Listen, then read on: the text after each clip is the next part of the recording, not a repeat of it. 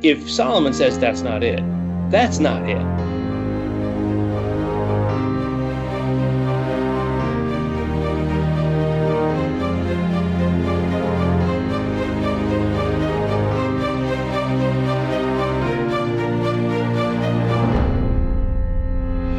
Hello, this is the Adventure Through the Bible podcast. My name is Matt. With me today are Eric. Hey, Matt. And Tracy. Good morning. Sound like a game show host. And Karen. Hello. Welcome to the show, everyone. Come on down. All right. You're the next contestants on Adventure Through the Bible.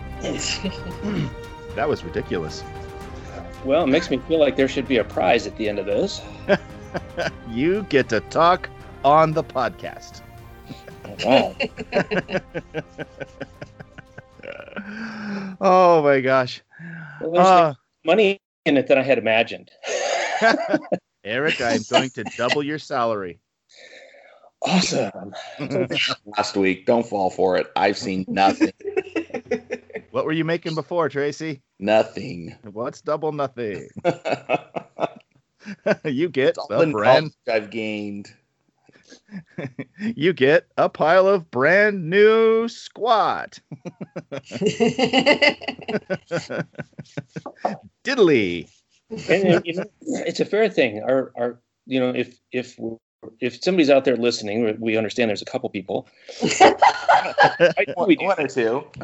Yeah, why do we do this? And we don't get paid anything. We take our time. We wake up early on Saturday mornings every week, and we get together and we talk about this stuff. And we don't really get we do not get direct feedback. It's not like this is a game show where we get to see the contestants on stage. We do it because we enjoy going through God's Word, and we are a little tribe, an odd tribe. We are an odd tribe. If you would have seen us walk into or out of Walmart, you would probably not put us together as. I mean, we are super diverse. We are diverse people, but you know what? We have a common love for God and for God's Word, and that supersedes everything. And we're friends, and we lift each other up in prayer and support and humor, and it is a refreshing thing in this world. So how long have we done this now? We started in January of 2020.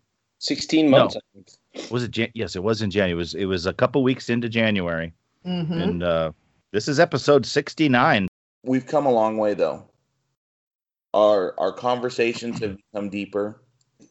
Our prayers for one another have become deeper. Our appreciation for everyone's struggles has become deeper.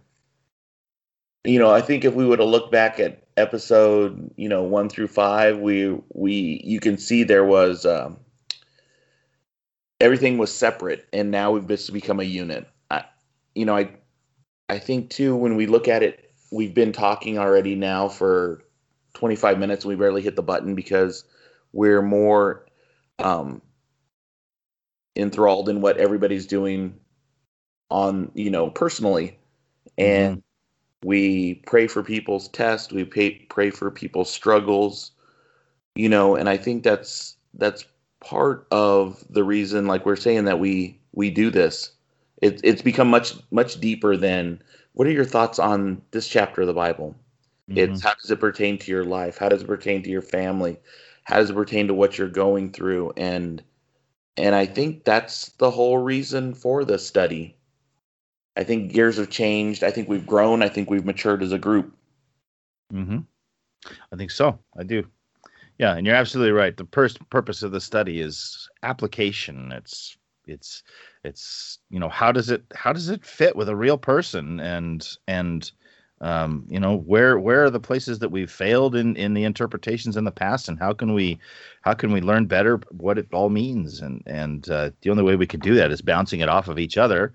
And like Eric said, being so diverse, we come at it from such different directions. Which is so valuable. I'm shocked to find out that at some point I'm going to have to start thinking of our group as mature. I just realized that. Oh, stop that way, Karen. Oh. You say that while I'm wearing my Ghostbusters shirt and my water bottle's got a Superman thing on it. Okay, never mind. Who's mature? I retract. How dare you call me mature, Karen? Well, if we can't gain a little maturity out of Ecclesiastes, or at least like disillusionment and bitterness, I don't know where we can. Exactly. Right? Exactly. And that's what kind of brings us into that discussion is that we did read Ecclesiastes 1-6 this week, and we kind of skipped ahead geographically in the Bible, but chronologically this is about where it is, because King Solomon wrote Ecclesiastes, we understand, and this is a book of wisdom, and it's different than Proverbs. Proverbs is a book of wisdom too, but Proverbs is kind of more, I would just call it a book of bumper stickers, just kind of one-liners. And Ecclesiastes is kind of soul introspection. It's heavy. Ecclesiastes is heavy. And we were thinking about, and we were talking about how people's weeks were going this week. And finally, like we said, we were just talking, a band of friends here, and we said we should just push record and start talking about this because it pertains to Ecclesiastes. Yeah. And that's the value of the Bible, is it's not a dead document. It's not just dead pages blowing in the wind. It is, in fact, speaking to our lives today. And the reason that comes up, and you may be listening thinking, what is he talking about? We kind of go through how was our week before we push record. And we've had some, week to week, we have mixed weeks. Sometimes we all have like something really great happen. And sometimes we have something great that happened, and sometimes something not great. And the discussion came up about some successes and some, not failures, just unknowns in our week. I took a big exam this week that I had been worried about for roughly 6 months. And I did. I passed the exam, and now it's on to the real thing. And I said, life is. We get the idea that it's a climb to the summit, and once we get to the summit, that we just get to like live there, and that's where we stay. But it isn't. Life is not like that. It is not a series of false summits. That's not it either. But it's a progression. It's a journey, and there are some setbacks and some victories. But the idea that we get through one thing in this life and that it's all done, and I would venture to say that is true of heaven also. We don't get there and then it's just a static experience. That I don't know, that it is a journey, and the journey itself has more value than the destination that we put on it, because you can't come away with anything other than that, really, in reading Ecclesiastes, at least 1-6. Yeah. My first note was this would be an incredibly depressing book if this was the only one we had, and we only read the first part of it, and we didn't know how the entire story ends. This would be an incredible downer. Yeah, this book, it comes across so pessimistic. I mean, I can kind of be a pessimistic guy. I try to hold optimism in my life, but I've lived long enough to be able to look at the world and go, yeah, that all just kind of sucks. And Solomon here, assuming this is Solomon, man, this guy can kind of make me look like Pollyanna. He's I don't know, are you guys familiar with Pollyanna? Maybe not everybody is, but she's a super, super optimistic girl played by Haley Mills in a Disney movie back in the 60s, I think. But yeah, Solomon is it's kind of odd that he seems to be struggling so much at this point, because we just came off of his huge building program that he's had in Israel. He's built the temple, and he's built himself a big house. He's built his wife a big house. He's got imports and exports going on between him and Egypt and other countries, and it seems like Israel is very prosperous right now, and everything is going well. And all of a sudden, it's like somebody put the brakes on Solomon, and he goes, And I would kind of have to say first I just got to get this out here. So when I was reading this, the only song that was going through my mind was the Byrds. Yep. Yeah, we'll get to that. Yeah, we put it out there from almost the get-go. We were commenting on whether we were going to wear our tie-dye and fringe jackets and bell-bottoms today for our discussion today. In case you're wondering what that has to do with Ecclesiastes, it's Ecclesiastes 3. For everything there's a season. I'm not going to sing it.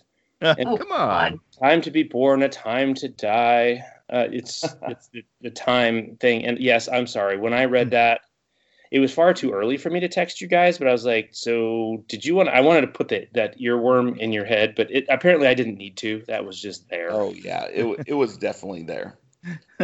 You know, and I have to say, if anything stuck with me, and I went through this a few times, only because just like Matt said, I think, well, here we go. Here's a personal reflection here, but Gina is, my wife is the optimistic one in our family.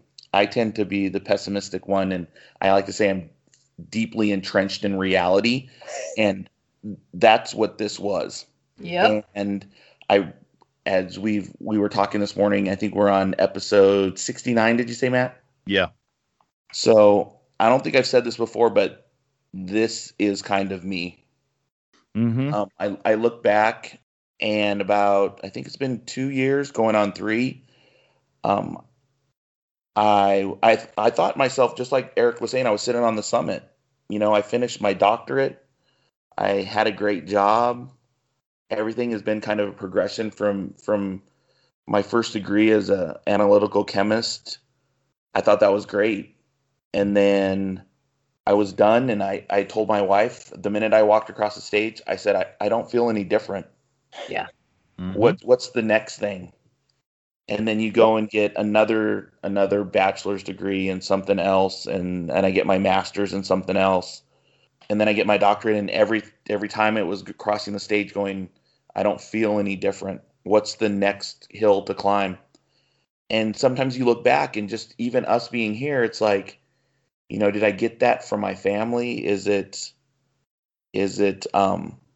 that type A personality that nothing's ever good enough and you just have to continue to go? And I fought with that for like 2 years until Jed, our pastor, was like, you know what? Everest is calling. And I thought, you know what? This is the next thing to do. And this was what I was reading while I was climbing Mount Everest. And you have, Eric said this morning, it's like, yeah, I had a hill to climb, and it was like Everest on one leg. And that's how it was walking all those days for like a month. And it was like I had to get to the point where it was me and God, and it was like, when is enough going to be enough? Yeah. And that's when it said, you know what? Every day is part of that journey. So you hear me say that a lot during the thing. It's like, you know, it's part of our journey. Because if you look at things from summit to summit, it's like you're on that never-ending wheel, like the hamster wheel, I like to call it. And it never stops. And sometimes you just need to stop and take a look back and reflect and see how much you've grown as a person, as a family, things you've accomplished. You know, your kids. We all have kids, and you know, what am I putting in them? You know, am I making it to the point where enough is never enough? Nothing is ever good enough. Yeah, that's my spiel. No, and this is and to your unspoken question, is that, or was it just you that feels this way? But no, this goes, I mean, Solomon is laying it down here, and he's experienced this, and he said in chapter 1, verse 9 of Ecclesiastes, what has been is what will be, and what's been done is what will be done. There's nothing new under the sun. Yeah. And in the 60s, they kind of thought, well, there's nothing new. It's like, you realize how you thought you came up with that saying. It's actually somebody beat that to you, and you're echoing that, and we all are, and Solomon knew this. There's an interesting, I'll probably get it wrong, but the comedian Jim Carrey is famous for having, it's attributed to him. I hadn't heard it come out. Actually, I did see him say it. He said, I wish everyone could be rich so that they would know that money is not the answer they're seeking. Yeah, then you can once you get that idea out of your head, like that intangible goal of whatever that is, you get that out of your head, then you can focus on maybe stuff that actually does matter. And it's not to say that, if you can't pay the rent, that doesn't matter. That does. Right. But we build this up like, if I had $1 million, then I would have everything to. No, it isn't actually. No. I mean, we've got from people. We've read how much money and gold Solomon had. And Solomon's the guy writing this. If it made someone deliriously happy, Ecclesiastes would sound very different. Yeah. Your wife, Eric, posted something here a while back that was very poignant. It said, everybody thinks, or a lot of people think they want to be millionaires, but what they really mean is they want to spend $1 million. Yep. And that's not the same thing. There's a difference. There's a big difference. And Solomon knows that, and he's going through this. And to this point, I guess the reason we're not going verse by verse is because it all says the same thing, more or less, which is life's aspirations and striving doesn't fill you with what you think you want. And he uses the word vanity a lot. And like the wind, it's eating the wind. It's just like you can't get full eating wind. It's just not going to satisfy you. Life, it's interesting. I've visited Maui a bunch of times. I actually went to high school in Hawaii, and so I've got roots there and family connections there and so on.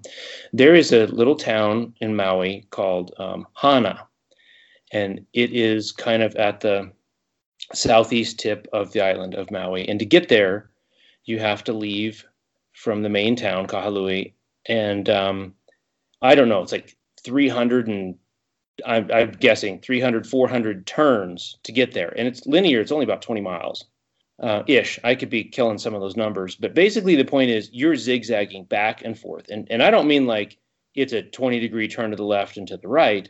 I mean, like it's a 180-degree turn. And you're literally going back and forth and back and forth and back and forth the whole way.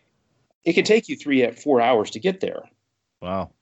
But here's the thing, it should take you longer because Hana, it's kind of just like I don't know, there's probably a couple stores there and maybe a business or two. It's tiny. It's nothing. It's kind of like a little tiny town on the prairie, except it's in, lush Hawaii, right?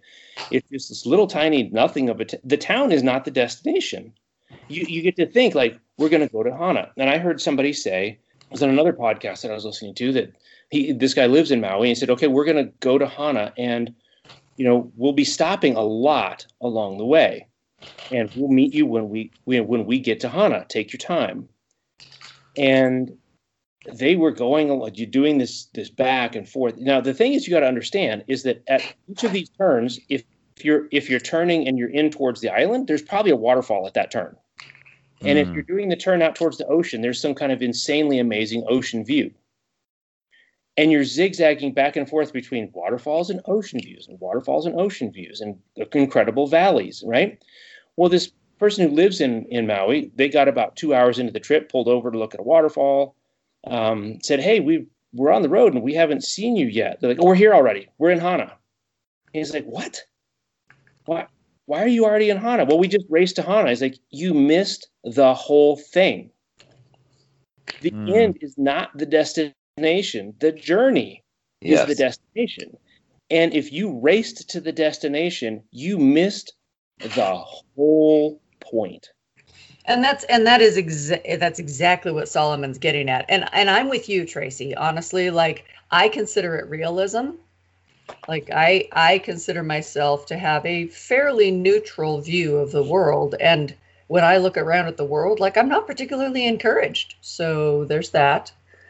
But I don't consider that pessimism. I consider that realism. Like I'm seeing what's actually there, and what's there ain't great. So it's like, why are we struggling so hard? Like, what are we fighting for? What are we, all of this is meaningless, right? And then I'm right there with Solomon. So verse 3 of chapter 1 is the question.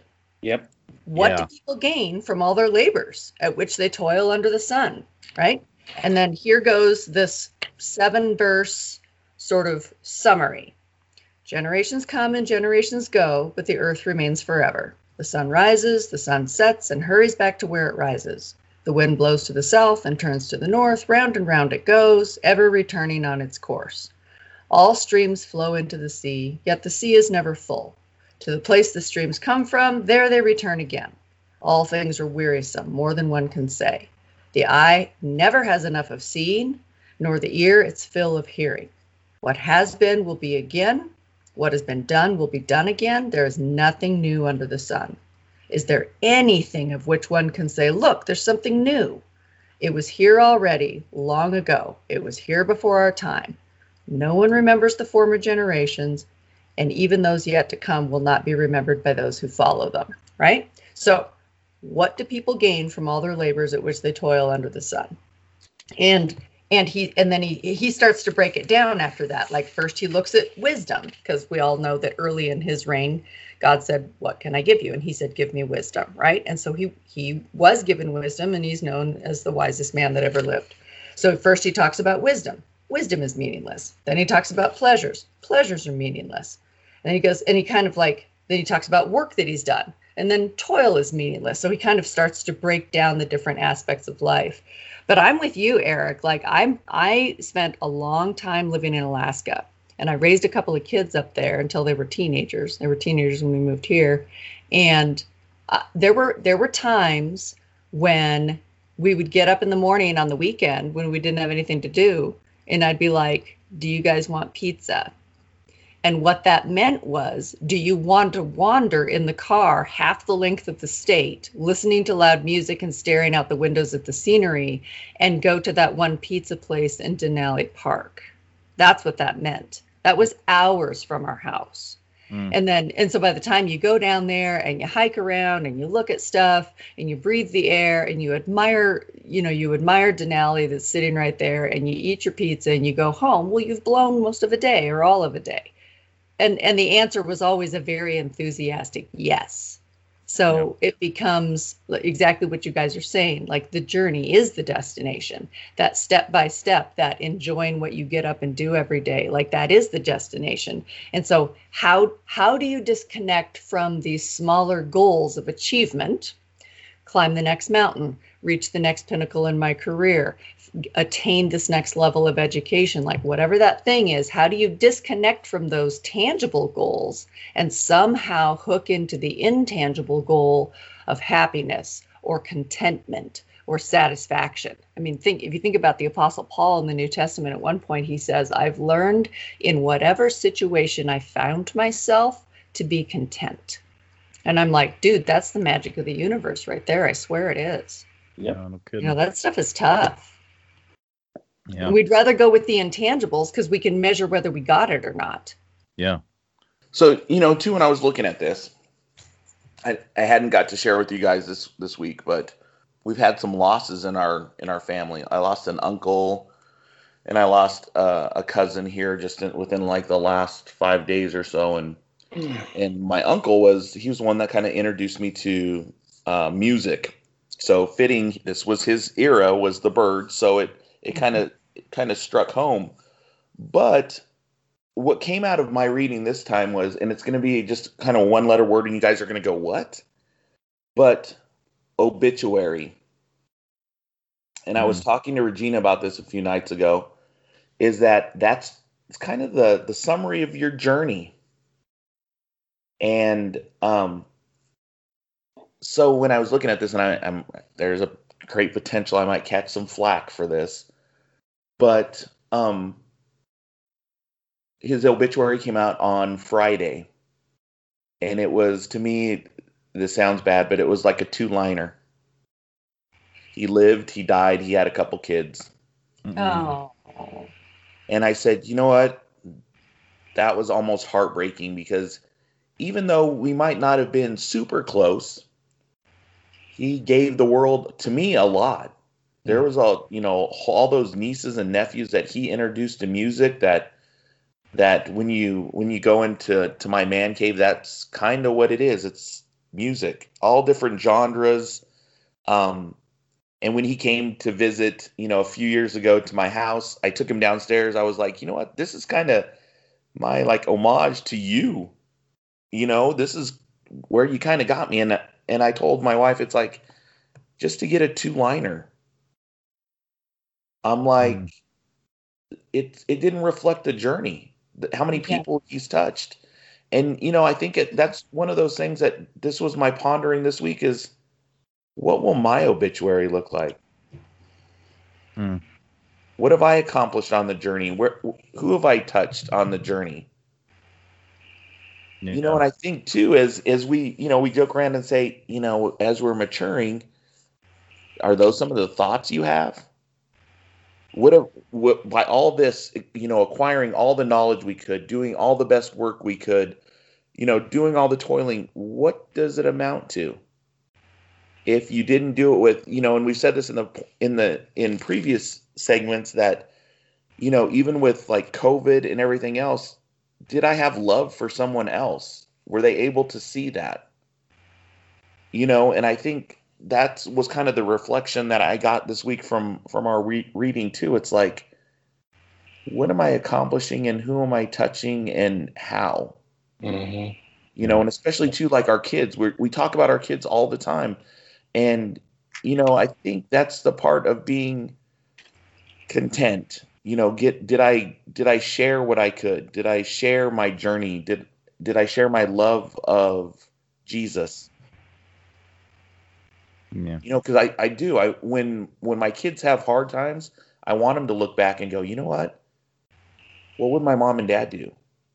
Well, I think they would get on their knees and I think they would pray.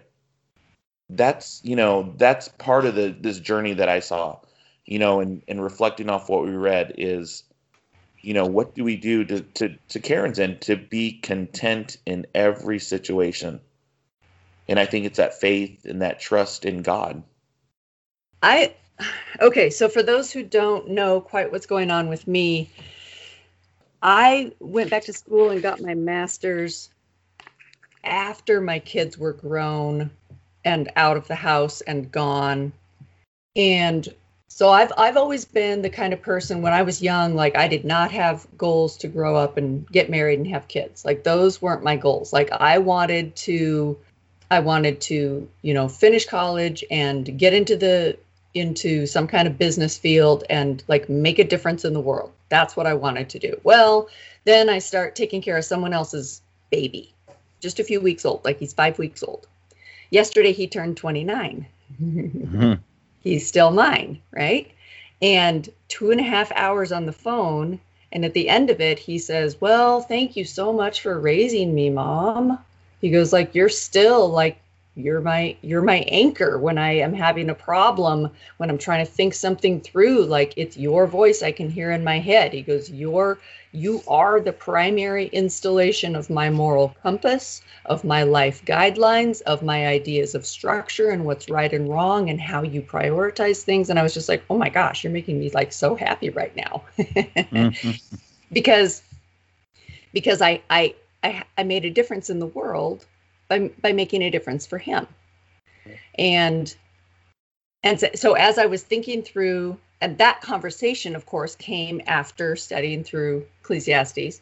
And currently what's going on with my master's is, so my master's is in mental health, and I finished the book work last mid-December, but I haven't been able to find an internship that will allow me to license because there are a bunch of restrictions on the industry because of COVID, and those restrictions aren't keeping the industry from functioning, but they are making it difficult or well nigh impossible to bring people in and do an internship with and for them. So that's the complication. So I'm sitting here and I have all this book learning and I have no place to go put it. And so through all of this sort of fitting together, I promise I'm getting to my point. One of the things that has come to my attention is that I ended up in a position where during my kid raising years and during my married years, I felt like I had enough effect on the world. Like if I could make those relationships good and if I could be happy with those people, that was enough for me. When those relationships went away, I wanted more. I all of a sudden I found myself wanting my masters. Like I wanted a way to positively impact the world, but I'm kind of like, I'm not a huge extrovert. So it would be like in a small scale, like one person at a time. I'm kind of a behind the scenes person. And I saw my masters as a way to do that, like a way to, in my own little way, just make a little splash. Like I don't need to lead armies. I don't want to lead armies. Please don't make me lead armies. But put me in a room and let me talk to somebody. We'll get some stuff sorted out and their life will be better because of it. And that's what I really, really wanted. And so now here I am stuck without an internship. And I feel I'm reading Solomon and I'm looking at my own course in life. And I'm feeling frustrated because I can't do the good. I can't help people make the changes that I want to be able to do. And I'm like, am I just being vain about this? Like, do I need to just sit back and develop some hobbies and let go of these long-term ideas? I don't know. It was a little sobering this week, and also very gratifying to talk to my son, because here he is, 29 years old, and my daughter's 27, and they both respect me and they both consider me a good confidant and a good pillar in their life. And to me, as a parent with adult children, that is like the highest compliment I feel like I can get from them. Mm-hmm. That's awesome. Yeah. It's interesting to me hearing both of you talk, because I think you are coming to the conclusions that by the time we get to the end of the book, which will be next week, but those are the conclusions that Solomon ultimately comes to. But, in what we read this week, really, I mean, his point of view here would be, well, I'm putting all this work in, and somebody else is going to reap the benefits from it. Ultimately, I'm going to die, and either my kids are going to take everything, or somebody else could come in and get it all. And we all ultimately end up in the same place. We're all mortal, and it really doesn't matter what we do. Doesn't matter how much you accumulate. Doesn't matter how good of a time you have while you're here. You're going to die, and everything you worked for is going to go to somebody. You don't get to keep it, And I mean, there's great wisdom in just that, though, too, in that understanding, because it baffles me when I look at some of the things in history that have happened. The big grand scale things in history that happen. Like, I mean, you think about the Holocaust. Think about guys like Hitler. Think about guys like Kim Jong-un. Any of these guys who they really press their advantage. They really push for something really hard that lifts them up in status. But ultimately speaking, what do they gain from it? Absolutely nothing. For a while, they have something right now, and maybe they're enjoying it. Maybe they're not. I would suspect maybe not, because it seems like they keep pushing until and keep hurting people in the process. But I mean, you look at, say, Hitler, and we look back on Hitler, and what's his legacy? Everybody hates him. Everybody hates him. Nobody who's rational at all looks to the legacy of Adolf Hitler and thinks, gosh, that guy did some great stuff. Nobody, at least, like I say, nobody rational. There are some very misguided people out there who might think differently. But yeah, there's just there's a certain futileness, if that's even a word, of pressing so hard for these advantages all our lives, constantly looking for the next thing. But yet I think we also have an inner drive to want to do better. I mean, I don't know, sometimes I'm very happy with the level of mediocrity because it's comfortable, but at the same time, inside, you always know, there's something I really could be doing, should be doing to make myself better. But how hard do you push at it? How much effort do you put into it? What are your reasons behind it? There you go. And if it's only to lift yourself up, that's futile. Yeah. See, I think your question isn't, should we push or not? I think the question would be why. That's the bigger one. Because Solomon here, and this is worth the introspection. Because if we're in the car, back to the road to Hana thing, and we think that that the whole purpose of the journey is just to get there, and we find out, oh, there's a couple knick-knack shops and we can get a sandwich, then we're like, this is it? And ultimately, that's what Solomon is telling us, is when you get to the end of the road and you have all the things you want to have, just a little spoiler alert here, Solomon tried everything.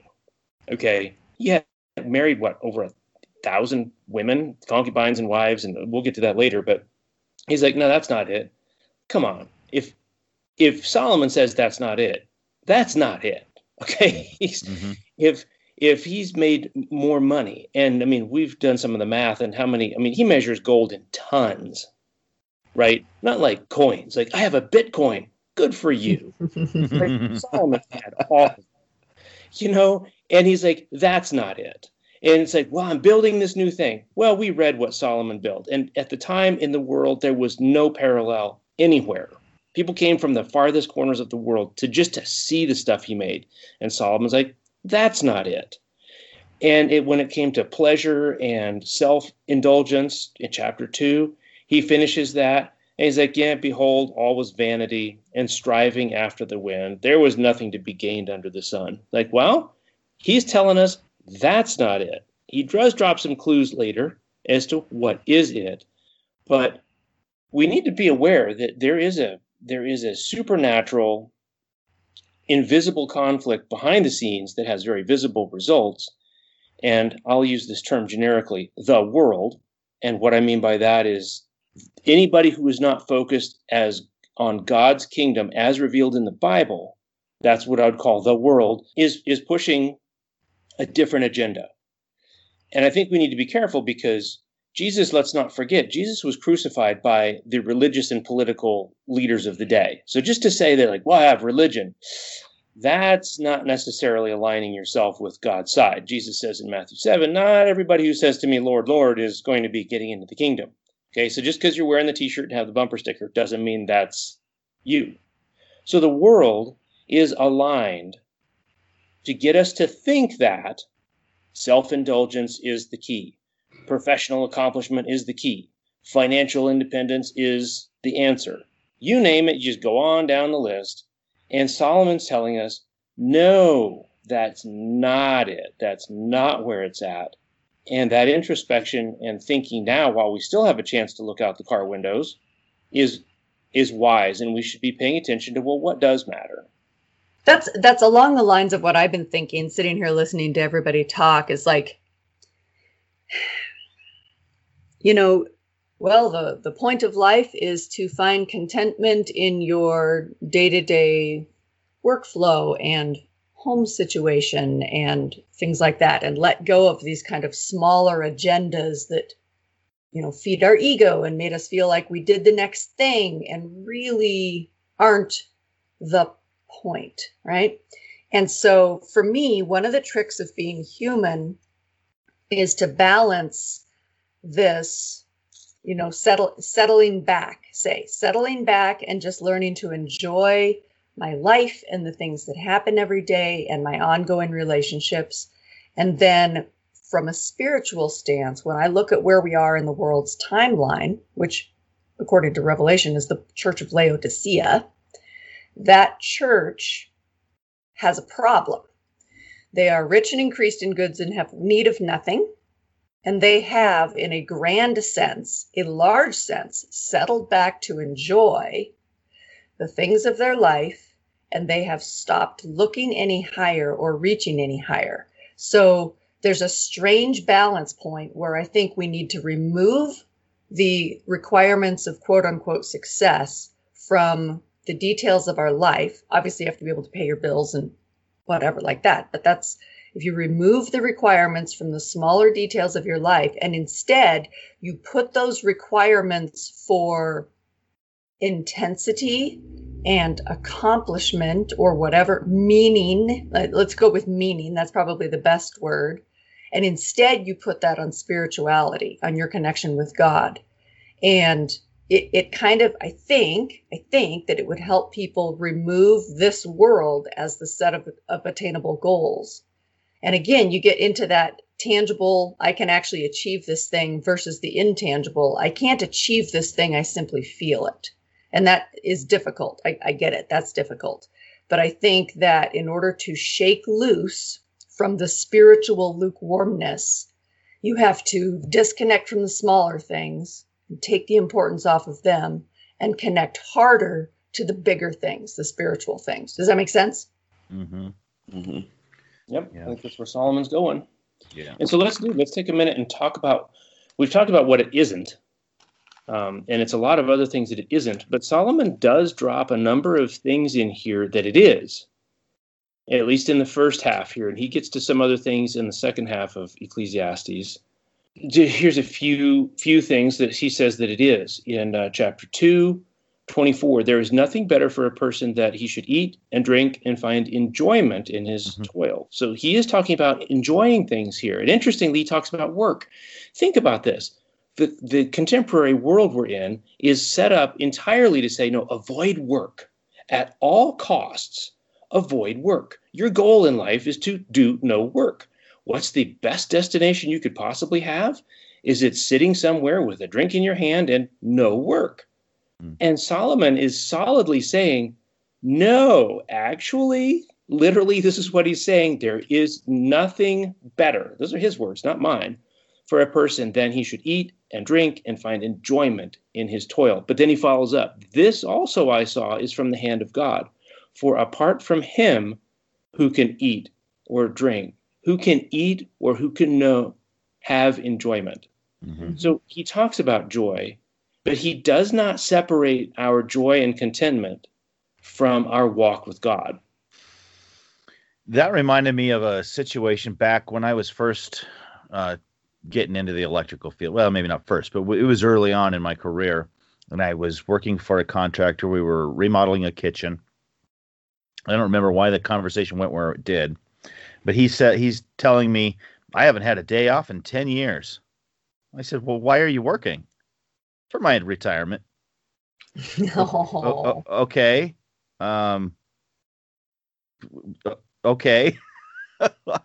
I mean, the idea of, I get it. I get it that, we can't spend our whole lives, like Eric said, sitting on the beach with a drink in our hand, but working towards some of those moments now and then, that's what makes life kind of worth it. Enjoying what you've worked for, not constantly working so that it's your end of your life. I don't know. I know that I get it. There's a balance. You have to prepare for things, but spending your life just working, that's the kind of thing that Solomon was talking about. It's like, that's the stuff that's worthless. But you can and should be enjoying the things you work for, and that makes the work worthwhile. Yes, and he does use the words joy here a lot for those who of us who have had self-identified as deeply entrenched in reality. I like that phrase. Does use the word joy a lot, and it shouldn't be overlooked. And we get into chapter 3, which is there's a time for a time to be born, a time to die, a time to plant, and a time to pluck up what is planted, and so on. You guys can read that. Mm-hmm. We should write a song about that. Yeah, we should. I've got a melody in mind. I'll hum it for you afterwards. I'll go out and I'll see if I can find something on that, and we'll post it on the Facebook page. So we get through the time for all these things, and Solomon does address, this is chapter 3, verse 9, what gain has the worker from his toil? I have seen the business that God has given to the children of man to be busy with. He has made everything beautiful in its time. And again, man, to Karen's story and to mine, the road to Hannah, look out the window. Look out as you're going. That's the point. He has made everything beautiful in its time. And this line is key. Also, he has put eternity into man's heart. Is that there is something in us. There's just something in us that says, man, there's got to be more. It's like a universal thing. You can't go to any tribe or any group of people or anything, pretty much anywhere, except for us really super smart people these days who say there's nothing else in the world. It's like, yeah, Why is everybody saying, no, there's more? There is more to this than meets the eye. Solomon says, God put that eternity into our heart. Yeah, isn't it fascinating that we have this concept? We can't quite grasp it, but we have a concept that things go on beyond us. That they go from beyond our past and beyond our future. We can grasp that there is that concept there, and it. I don't know about you guys, but I mean, just that idea alone fascinates me. The eons of time and what's out there, and the way that God has formed all these things, and not just an eternity, but in a I don't even know the word I'm trying to think of. Everything. Because you think, what's everything? Okay, but what's past that? Right. And we can think of these concepts, and they blow our minds. And why? Yeah. So just having that concept in my head is kind of fascinating, to the point. I mean, I can't even really articulate it, but it's interesting that he follows that with something. He puts this like super, absolutely the ultimate metaphysical thing about eternity, mm-hmm. and he follows it yet that he cannot find out what God has done from the beginning to the end. Basically, he's saying you're not going to figure this out. Right. Like, just be okay with not figuring. And then he follows it up with something super practical. Chapter 3, verse 12, I perceived that there is nothing better for them than to be joyful and do good as long as they live, and also that everyone should eat and drink and take pleasure in his toil. This is God's gift to man. I mean, that's pretty practical. You get your hands around that. He basically is saying, you've got eternity in your heart. Yeah, acknowledge that. You have this thing that's like yearning for something bigger, but you're not going to figure it out. You can't figure out what God did before you and what he's going to do after you, beginning to end. You can't handle that. But what you can do is be joyful, enjoy what you eat and drink and the work that you do, and do good. I mean, those are things that our hands can get on that. Mm-hmm. Very practical. Yes. Well, in chapter 3 there, he's talking about things that, like in verse 16, he starts talking about how we can see that not everything is the way it should be. We recognize injustice. Yes. But then he encourages us, understand that God will judge eventually. There is a time for all these things to happen, which is, we just got through the lyrics of the song. But there is a time for everything. So there's the times for that things that are going to be good and things are going to be bad. But ultimately, God is the one in charge. God will judge these things. God will make sure that things happen the way they should, even if it doesn't happen right now, even if your experience right now isn't great. Have faith. If we're going to believe in that eternity, if we're going to have that concept of eternity that we were just talking about, understanding that our time right now is very small. It's very finite, or at least what we're experiencing right now. Yeah. But when we get into an eternity and we believe that that's in store for us, be confident that justice will prevail, because God will take the time to make sure that it is made right. Mm-hmm.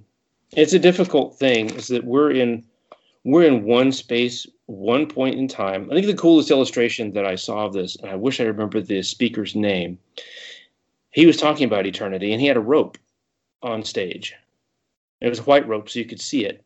And he was holding the rope, and he said, we are right here. And it was the end of the rope. It had just been cut off. And he said, and our life and eternity starts in our life right now is just this much. And he holds up his fingers like it's a millimeter. It's like, that's how much our lifespan is. But here's what eternity looks like. He said, now picture this rope. And it was a big church. And it was winding all, around between the pews, and it just kept going and going and going. The camera shows this rope going, and then it goes out the door and it's gone. And he's like, that's eternity. I was like, whoa, where we are, our tiny slice. And then you watch how much time is after our time. And then the rope just goes out the door. You're like, well, where does that end? obviously he did that for a purpose.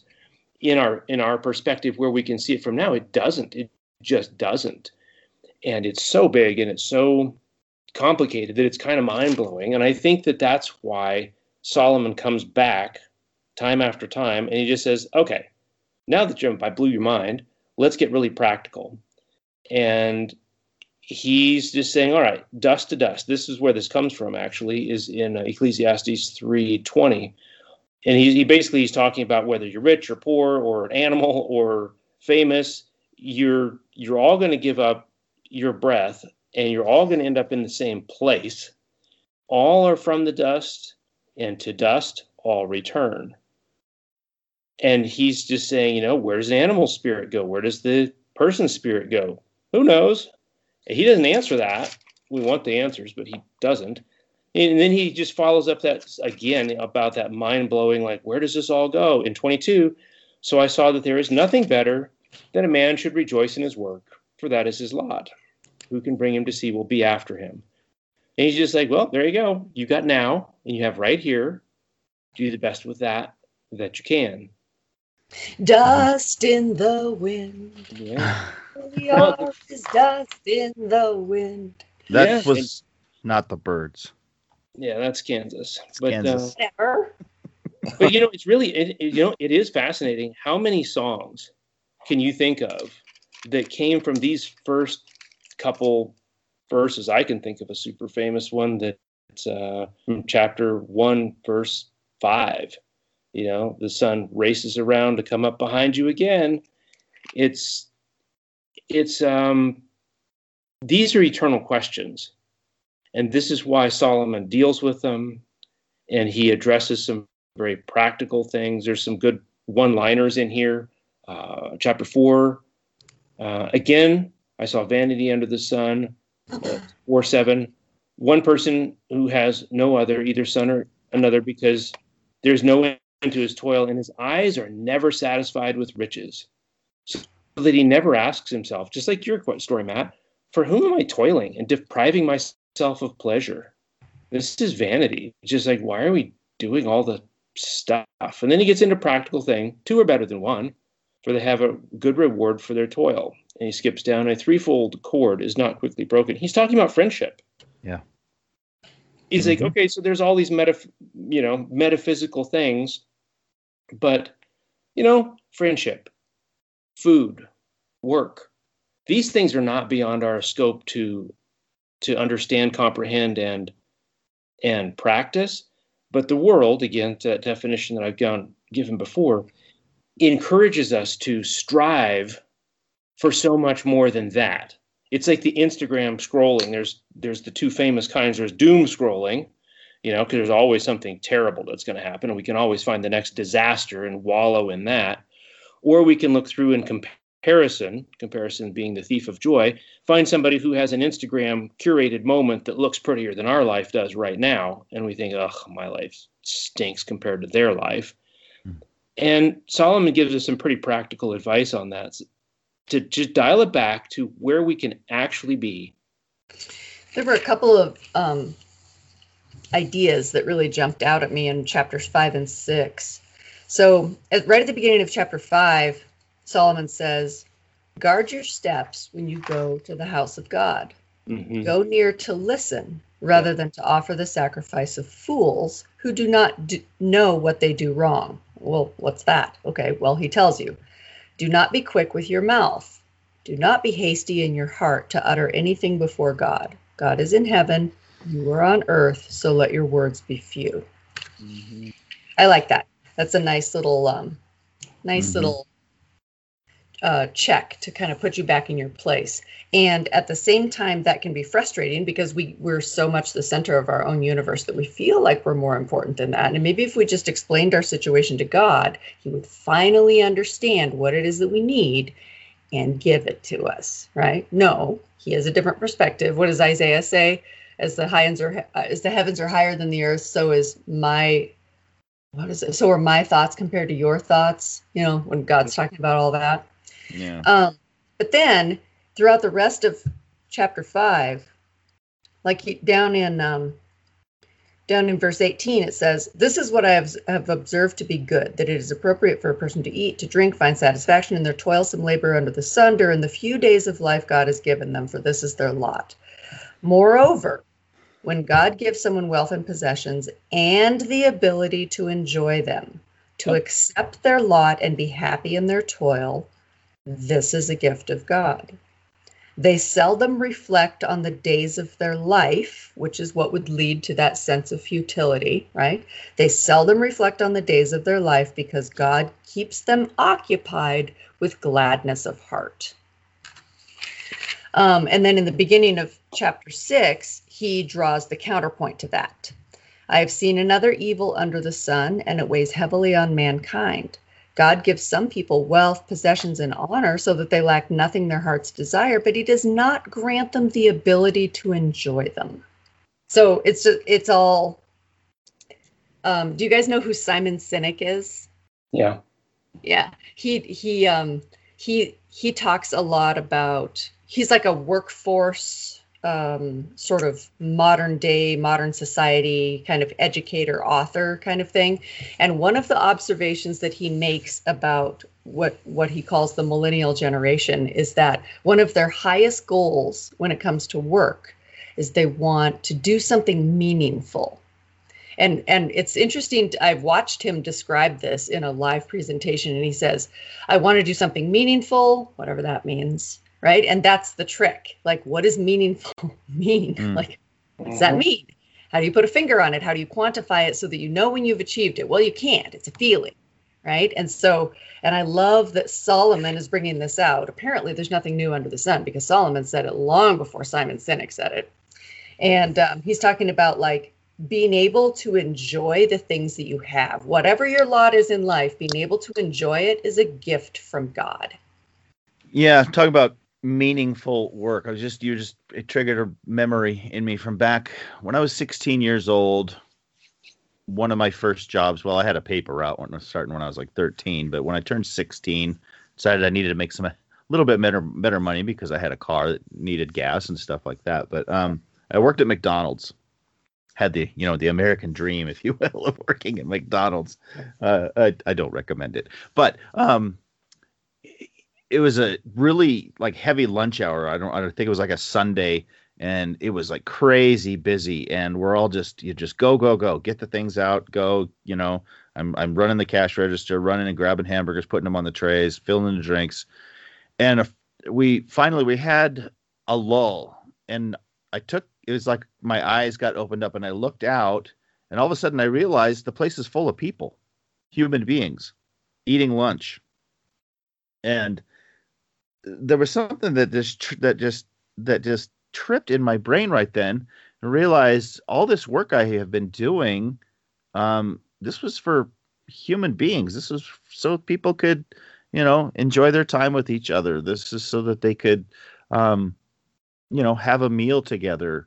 And it was so weird that right then, my concept of work changed from being just get it done to I'm doing this for somebody, for somebody's benefit. Yeah, it gives you a purpose. Puts meaning onto it. Mm-hmm. Yeah, it was, it's kind of sounds weird, I'm throwing French fries on a tray for you.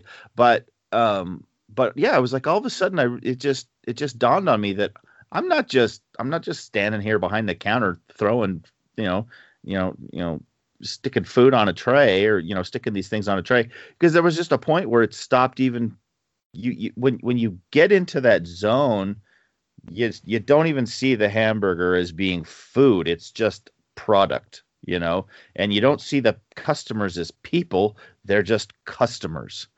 And so, yeah, I think it's so vital for us to look out, stop and look out at what we're doing and seeing the value in it beyond just my paycheck, beyond just getting a product out, beyond just doing the service, and understanding that we have our little place here has a value, has a purpose, has a meaning, and the way we do it affects other people.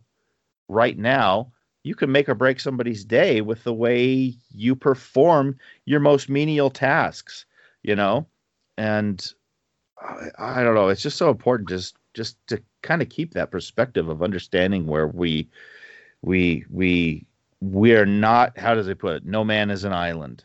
Yeah. You know. Yes. And we are all here together. Well, Charles Dickens in The Christmas Carol, one of my favorite books, probably my very favorite book, but talks about how we are all, I don't remember exactly the quote, but how we are all together in this thing. We are all fellow men on our way to the grave, and we're not just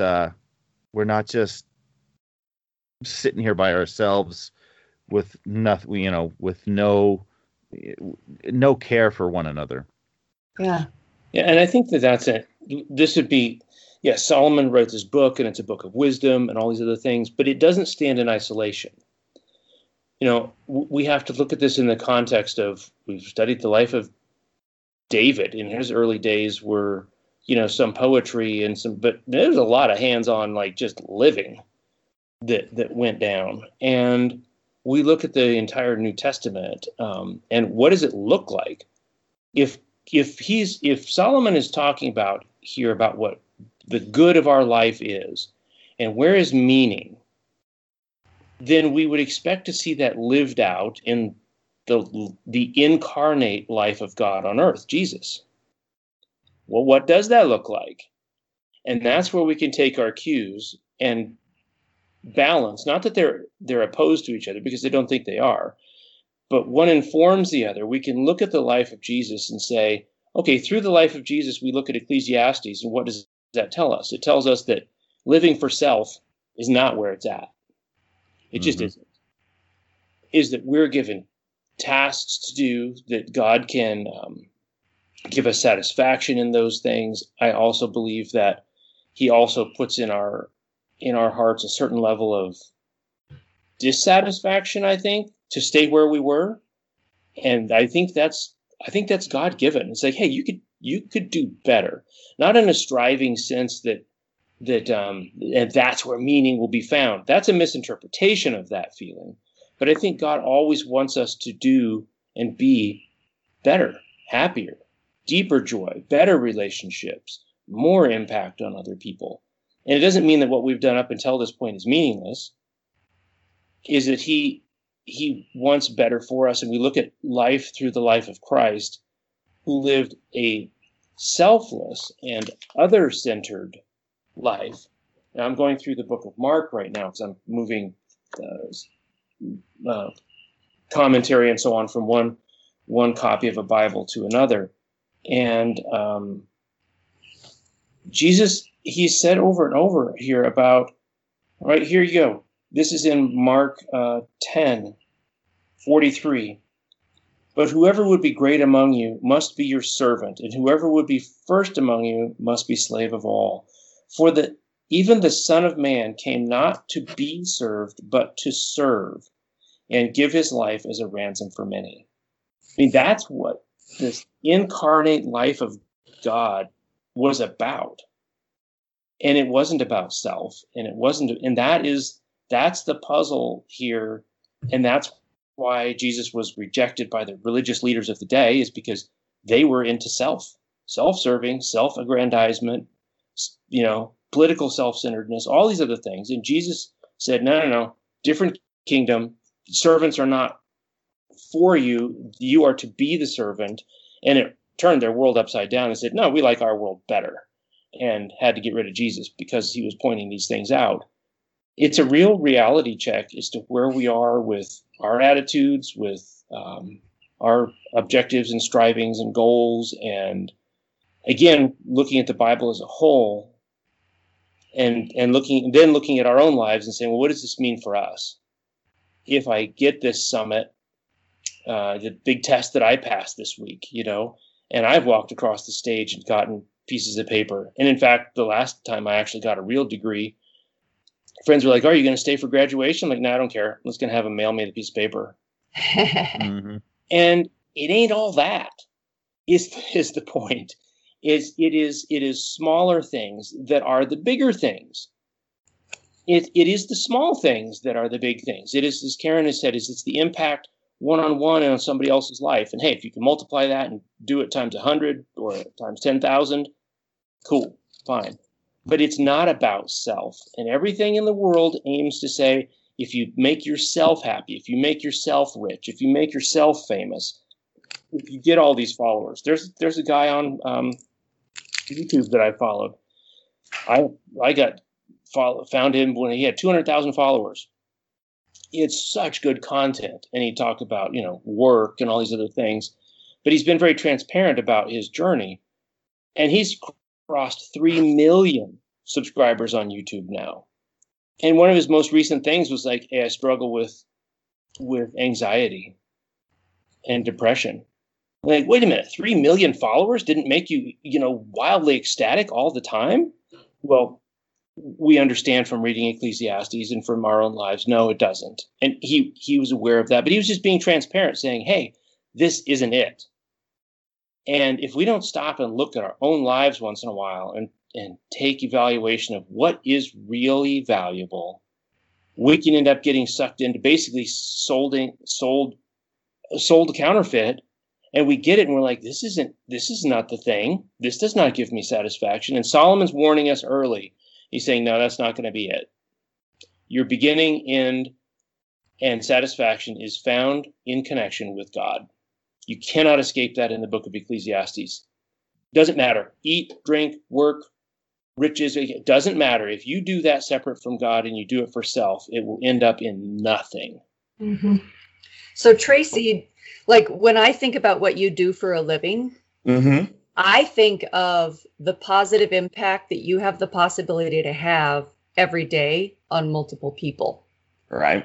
So like I see your life and the way you've used education to get yourself where you are.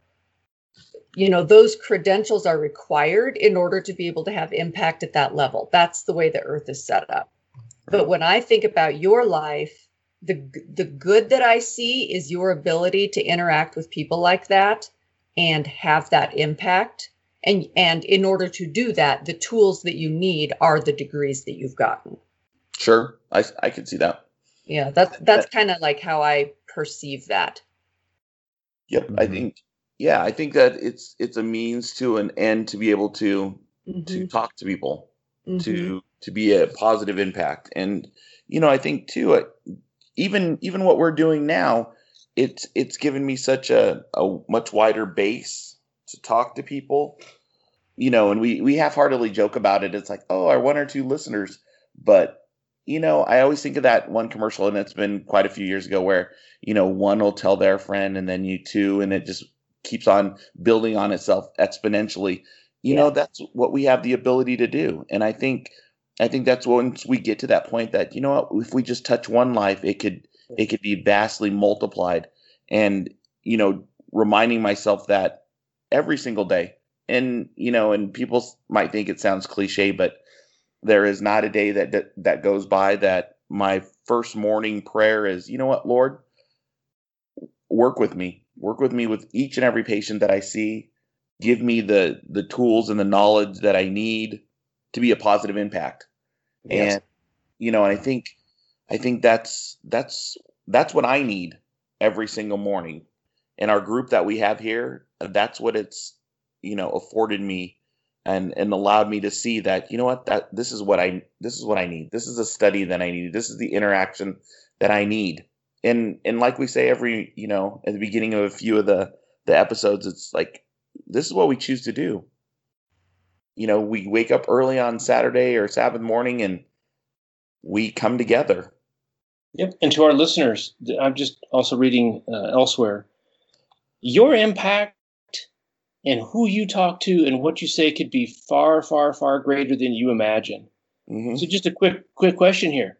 Do you remember the first best missionary of Christ's kingdom outside of John, of Jesus's? The first best missionary. Woman at the well. Yeah. Mm-hmm. It's a woman. Okay, right there in that society, she was already like, serious? How could it be a woman? And she's an immoral woman. She's married how many times? And the guy she's with, she's not married to. And she's like, and she went back and basically rounded up her whole town and made an impact everywhere for her. And according to the disciples' standards and their matrix for the day, she would have been like the last person conceivable worthy of attention or talking to. And yet she was Jesus's best disciple. She beat all of the work that they had done early on, all of his actual disciples. And so to those who are listening out there, the impact that you could have on people that you know could be more profound than you could imagine. And Jesus can use you to touch someone around you that none of us can. Mm-hmm. Yeah. So many years ago when I lived in Alaska, I owned a natural health clinic, and I really enjoyed my work there. I felt like I was kind of in my sweet spot. I felt like I was right within my strengths, and I would, and a lot of my clients told me, you've missed your calling. Like, you need to go back to school and get your master's in psychology. Like, you've missed your calling. And here we are years and years and years later, and I still get contacted by people who were my clients at that time, and they still tell me that one comment you made changed how I viewed my life. That one comment you made changed how I talked to my spouse. That one thing you said, that one question you asked me, blah, blah, blah. Like, you don't know what your impact is. If the Holy Spirit tells you to say something, open your mouth. Just do it, and you might have what you believe is the smallest, most ineffectual position in the world. But if you're willing, God will use you right where you sit to just do his work. Yeah, and it doesn't always take grand sweeping gestures. Sometimes we want to do those things. We want the grand sweeping gestures. Sure. They feel big, and we want to do something big. So that feels right. But that isn't what's required. No. It's not what Solomon talks about. The stuff that Solomon talks about doing, they are in. Look, eating, okay, raise your hand if you can't eat. Pretty much you can all do that, right? I could eat right now. There we go. Love eating. I'm planning on it shortly. And work. We all can work doing something. Solomon doesn't qualify this. He doesn't say you need an advanced degree. He says work, and in some places he says labor, and connection with others. The things that Solomon says matter most in life are within arm's reach of all of us. It isn't some esoteric thing that we require to have satisfaction and to live in harmony with what God's plan is. That's an amazing thing. Work with what you've got right now. Doesn't hurt. It's not a bad thing to strive for more. It's not a bad thing. But kind of the point that it seems Solomon was really making is that, what you've got right now is good too. Yeah. And you don't, you don't have to spend your life trying for more, more. That's the point. It's not all about more. It's what are you going to do with what you've got right now? Because what you do right now is what, this is what's really important, especially for your own life. Setting things up for when you're gone, well, sounds good, but I mean, really, you won't know one way or the other. You won't know one way or the other. Paul has an interesting way of describing this in the New Testament. It's in Colossians. I think it's in Colossians. He says, I can't remember the exact words, but it's something to the effect of, whatever you do, work at it with all your heart as if you're working for God, not for human masters. And Yep. that is essentially what Solomon's getting at in this entire book of Human Reality. Is like, right. if all you're doing it for is you've missed the point. Yep. Lift your gaze a little higher. Do everything, as small or as large as it is. Do everything as if you're working for God. And for people who have to punch a clock and maybe they don't want to, take the human masters out of the equation. They're the ones that sign your paycheck, but they're not necessarily the purpose. Yeah. On that note, I think we should. You're gonna.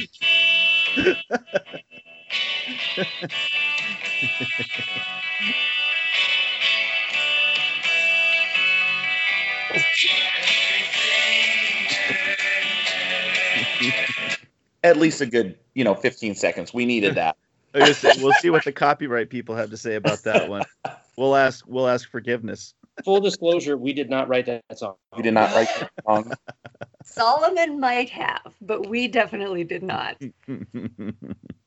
Right. Can you copyright something that Solomon wrote 2008? Yeah. So what do we got for next week, Matt? So next week we're going to continue and finish the book of Ecclesiastes. We will read chapters 7 through 12. We will give Solomon the opportunity to finish his thoughts before we finish them all for him. And it's going to be good. More deep thoughts with Solomon. While you're waiting for that, you can reach out to us at attbpodcast@theadventure.org.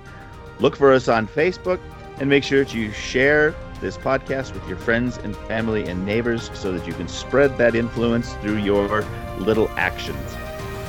We look forward to talking to you again next week. Thanks for listening.